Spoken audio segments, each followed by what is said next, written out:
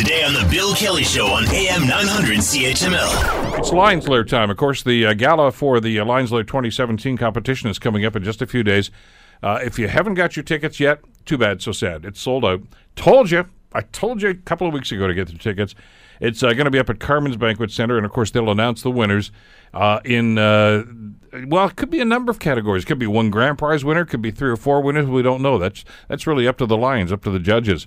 Now, the next day, we will be broadcasting from the Innovation Factory on Longwood Road at the McMaster Innovation Park, and we'll interview the winners and a number of the other folks that are involved in the competition this year. It's always great. It's become an annual tradition on the program, and we'll be doing that in just a little while.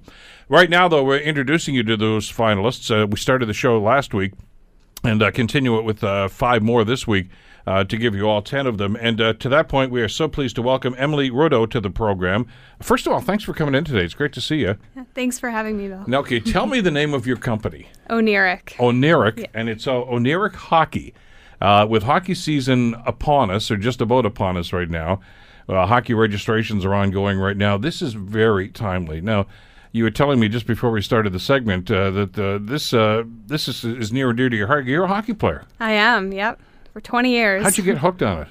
I actually used to watch my brother play, and I started with figure skating. I got figure skating skates, and any hockey coach will tell you that anybody who learns figure skating is that much better a hockey player because because you learn how to use edges and blades, right? So that's how I learned, and then I was dragged to my brother's games, and then I was like, I want to be on there on the ice. This looks awesome, and I bet I could beat all their butts. So I decided to join, and haven't looked back since.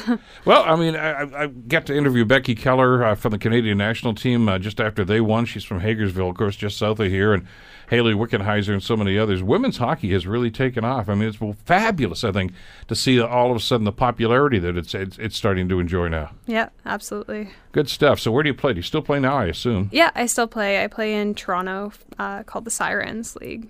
Oh, okay. Yeah. All righty. Yeah. And what position do you play? I play right wing. Okay. How many goals you got? Well, it's too early this year. Yeah. Okay. Enough about that. I want to talk about this and what you have done here with Oniric, which, by the way, you were telling me is there's a significance to that name. Yeah. Oniric is a Greek word, and it means to dream. To dream. That's right. Okay. And you've been a dreamer, and you turn those dreams into reality. That's right. Nothing wrong with that. That's fabulous. So tell me about the product and how you develop. Well, first of all, tell me about the product, because I'm really intrigued by this. Okay, so we actually have 2 products, one for players, one for goalies. So they're innovative base layer apparel that have added convenience, safety, and performance features. So our flagship product it's called the Origin for players. It has a built-in jock or Jill and Velcro sock holders, and then the novel patented features of the shin pad pocket. So players can just slide their shin pad into the pocket. It holds it secure. They don't need any sock tape. And then there's also padding at the back of the leg and calf to protect from slashes and pucks, as well as a built-in cut-resistant ankle, so they don't have to buy the Kevlar socks. They're just built in there. And then the goalie model has all the same safety features as the Origin. It's called the Genesis, except it doesn't have any shin pad sleeves, and it also has a silicone grip above the knee to prevent the knee pads from sliding down. Where were you when I needed you, when I was playing hockey? Yeah. Do you know how difficult? Well, you don't, because but back in the day, I was a goalie, and of course it takes an awfully long time to put all the padding on, etc. And you're right, everything shifts.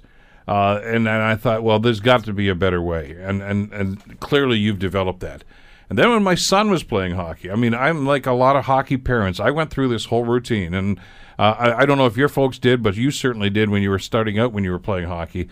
It's 6 o'clock. It's Saturday morning. You've got to go to hockey practice. And what do you have to do? First of all, you get the kid out of bed, and they don't want to get out of bed because it's Saturday morning. And there you are, half, drinking your coffee, half awake, and you got to put the equipment on. And you're right, everything shifts. I mean, how do you keep the shin pads in place? How do you get this and that? This is ideal. This is fabulous. Now, you've played the game, so you're used to all of this stuff. When did the light go on to say, wait a minute, there's a better way to do this? Yeah, so I actually came up with the idea. I took an entrepreneur class at Laurier when I was doing my BBA, and the premise of the class was to come up with an idea based on a passion or something you're really interested in. And I came up with the concept for the product in that class, but it stemmed from as I mentioned, playing hockey since I was 8, and I really hated the process of getting dressed, putting on 13 or more different pieces of equipment, and then leaving my games with lower body injuries because of the areas that were left exposed at the back of the leg. So just the light bulb came on. I was sitting in my class and started Googling like a mad person, and I didn't find anything, and I was like, this could be a really interesting idea. And then I pitched it to my classmates, and I got the most votes in the class, and after that, the rest of the class, you were to create a business plan and with a team. And after I graduated, I got a small grant and decided to continue going with it. Now, here's the thing: when I talk to past Lions contestants and even the winners in past years, I always get to that, and I say, "Look, this is the innovative idea. This is the right side of the brain. The visionary that comes out." But then there's the other side. You have to have the business case. But you were already doing that. That's what you were at Laurier for in the first place, right? Yeah. You were developing that business acumen at the same time. That's right, yeah. So you had both pieces of the puzzle already there. To an extent, yeah. Well, nobody can get this done by themselves. Yeah. But the excuse always was in the past, okay, that part should be protected and everything, but for the sake of speed and agility, etc., we just can't do that. You've overcome that obstacle. Yeah, it took some time. Okay, how about design though? To come up with something like this. So you've got the idea. Now you've got to put something on paper, and you got to develop a prototype that's actually going to look good and work. How did you do that? So after I graduated, I moved to Toronto, and I got a full-time job, and my roommate actually happened to be in fashion design, and she's a seamstress. So I convinced her. She was reluctant, but to help me create my first prototype, taking drawings, because I'm not a technical designer whatsoever. So she helped me put together my first prototype. We went to Queen Street in the fashion district in Toronto. Of course. Picked up some fabric. We grabbed some padding out of a life jacket, and we just threw together our first very interesting looking prototype. But then I took that to an actual technical designer, actually here in Hamilton. They're called Nico Apparel, and they helped me refine the idea, create tech packs, and make it ready to commercialize for market and to take to a manufacturer to produce in bulk. Now that sounds like a short process, but it was a 5-year process. I know, but look but you've basically eliminated this ridiculous idea, for instance, for people to play hockey, taping shin pads to your legs, because there's no other way to keep them up. I mean, people have tried everything. They've tried whatever you can to try to find this sort of thing. To whether it's Velcro or something else, it doesn't work because that's not strong enough. So it's always tape. Well, that's silly. I mean, you've been to dressing rooms, and of course, there's how many 8 miles of tape after every hockey game, right? For everybody that's taped up and they're taking everything off right now. You've pretty much thrown that away. That's old school now, isn't it? Yeah. Fabulous idea. Thank you. And now, how does it work? Now, you develop the prototype right now. Then, obviously, you've got to do some sort of, I guess, an exercise to develop whether or not this is actually going to be effective. And maybe just as importantly, will the player feel comfortable? Because you know how a lot of these things are. They say, no, it just doesn't feel right. I'm not going to wear that.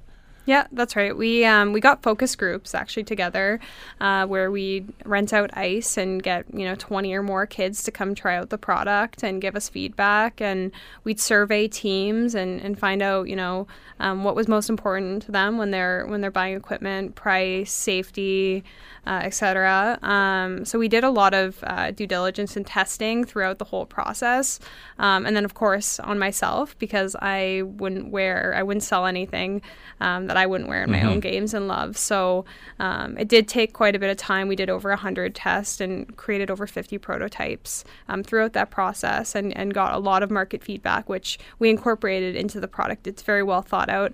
There's some smaller features that only a hockey player would know. For example, there's a flap at the bottom to allow players to pull the shin pad over the tongue of their skate if they choose to do so it's not glued to their leg. And we also added a silicone grip around the waist ice to prevent the knee pad or the shin pads from sliding down because they're heavier. So those type of ideas were incorporated later on as we did the testing. Now, how much of the body are you actually covering here? So it's just the pants. It's just the bottom half So for now. waist down. That's right. Yeah, waist down. The other stuff, well, they've made some innovations about that stuff in the last little while. I mean, shoulder pads are different. I mean, when we were kids in the 60s playing hockey, I mean, shoulder pads were essentially felt. Yeah. And that was with a little bit of leather, maybe right here at the top of the shoulder, and that was it. The rest of it, you were on your own. I remember talking with Jerry Cheevers, who's a Hall of Fame goaltender, of course, played for the Bruins for many years. And he said, every shot hurts because the equipment just wasn't that good in those days. Yeah. And you had guys like Bobby Hull and everybody shooting pucks at them at 100 miles an hour, and you get bruised. And the equipment has changed considerably, but nobody paid much attention to the lower half. I mean, they did okay chest protectors, and the arm things are different now. But the shin pads were the shin pads, and the pants were the pants. They tried to do that. You remember the pants they wore? A couple of teams wore back at the Cooperalls. Yeah, in the 80s. Hated them. Hated them. They looked awful. I just didn't like them. But that was the right idea, though, wasn't it? To incorporate everything all in one. Yeah. So we don't say that it actually replaces any equipment. It just helps streamline the process of getting dressed. So they still get dressed traditionally with the socks over top, and it doesn't change the way they look on the ice. Once they step on the ice, it's that's a hockey player. But it's what's underneath that counts. Yeah, exactly. in this particular case. So how did you win people over? I mean, when you first decided, okay, fine, we're going to have to make a presentation here, and somebody's going to have to finance this thing. I know that, for instance, all the lines there, folks, have great help here from the Innovation Factory and folks like this, because you got to get hooked up with people, don't you? Oh yeah, absolutely. How'd that go? In terms of investment? Yeah. I mean, to win people over like that, was there an aha moment where they said, what a great idea? Or was there a big sell job involved? Yeah, it was a grind to find our first financing, especially for our first order of inventory that we had to bring in. So a lot of it was my own personal finances that I put in from working full-time for 5 years. I convinced some family and friends and other crazy people that believed in me at the time. But I sold them on the concept that, especially with parents with younger kids or on the two big things are convenience, getting their kids dressed quickly, and then also safety. And those two big things helped sell people pretty easily. The challenge is it's not the most easy or easiest product to describe and explain. So that's been a challenge, but just selling them on the main features helped me. Yeah, but you just touched on something, especially for hockey parents. Which may be your best market. Don't try to convince the players themselves. I mean, they're fine, but it's the parents who actually usually dress those kids or help them get dressed anyway, whether it's at home before the game or the practice. I mean, let's face it, a lot of kids show up at the arena right now and they've got everything but the skates on. Yeah. So that's all done at home. So you're probably eliminating hours of frustration exercise with parents trying to get all this stuff together right now. And the kid at the same time is going to feel comfortable in this. What's your vision? Where do you see this going? Well, we want to continue creating more lines of base layer. Specific to hockey right now, we're also looking into moving into other sports. There's a few unmet needs there as well. Our focus right now is to get this product off the ground and really established before we move into new products, but we do want to continue our line. Where are you right now? There's already production going on right now. It'd be great if all of a sudden you could get some sort of a company on side that's going to say, yeah, you know what, we'll handle this stuff. We'll do the marketing for you. We'll get things out there. I mean, that's the big step right now is mass production, I guess, and getting that out there to sporting goods stores, places like that. Yeah. So we actually received our second order of inventory this summer. Great. So we're now in 40 stores in Canada as well as the U.S. And next year we're looking to really scale by placing a massive order and getting into some of the larger retail stores in Canada. So when you win this competition, always think positively, right? When you win this competition, and of course there's going to be services in kind and some cash, et cetera, like that. Where do you see the company going with that, with Oneric? With winning? Yeah, I mean, the investment, the help that you're going to get right now, who would you lean on? Right now, where we would put the funds or what we'd really need help with is raising money for our next order of inventory so we can get that scalability. That's a big one. And also there's a whole other challenge selling in retail, competing for floor space against other sports and other competitors and really standing out. We are positioned as a premium product. And we also we're not a well-known brand yet. So that's a challenge in itself. By, winning, we'd invest in some great point-of-purchase display where we could have self-selling on the retail floor and not rely super heavily on the sales training or sales staff at the stores. And then we're also working on an endorsement deal, which I can't talk too much about now, come on, but with a Canadian hockey legend. So we're discussing details right now, but that's something that we'd need a little bit of funding for. You can whisper to me. Give me the initials. Just have to wait. Give me the initials. What's price point like? I feel like Kevin O'Leary when I'm asking you these things. Is it affordable though for families? It is. Yeah, it's $99 for our youth line and $129 for senior. All right. Well, the skates are like $8,000 alone, so I mean that's not too bad at all. Good luck with this. What a great idea! Thank you so much. I'm always blown away. I mean, a lot of the stuff that comes through Lions Lair are there's techie stuff and it's very, very worthwhile about coding and things like this. And then you come along, Emily, and what a practical idea! And it says this is going to be a lifesaver for an awful lot of hockey parents and kids as they get older too and still want to play the game. It's called Oneric Hockey, and I got a feeling I'll be talking to you as one of the winners when we do the show in a couple of weeks from down there. Good luck with this, and thanks for coming in today. Thanks so much, Bill. The Bill Kelly Show, weekdays from 9 to noon on AM 900 CHML.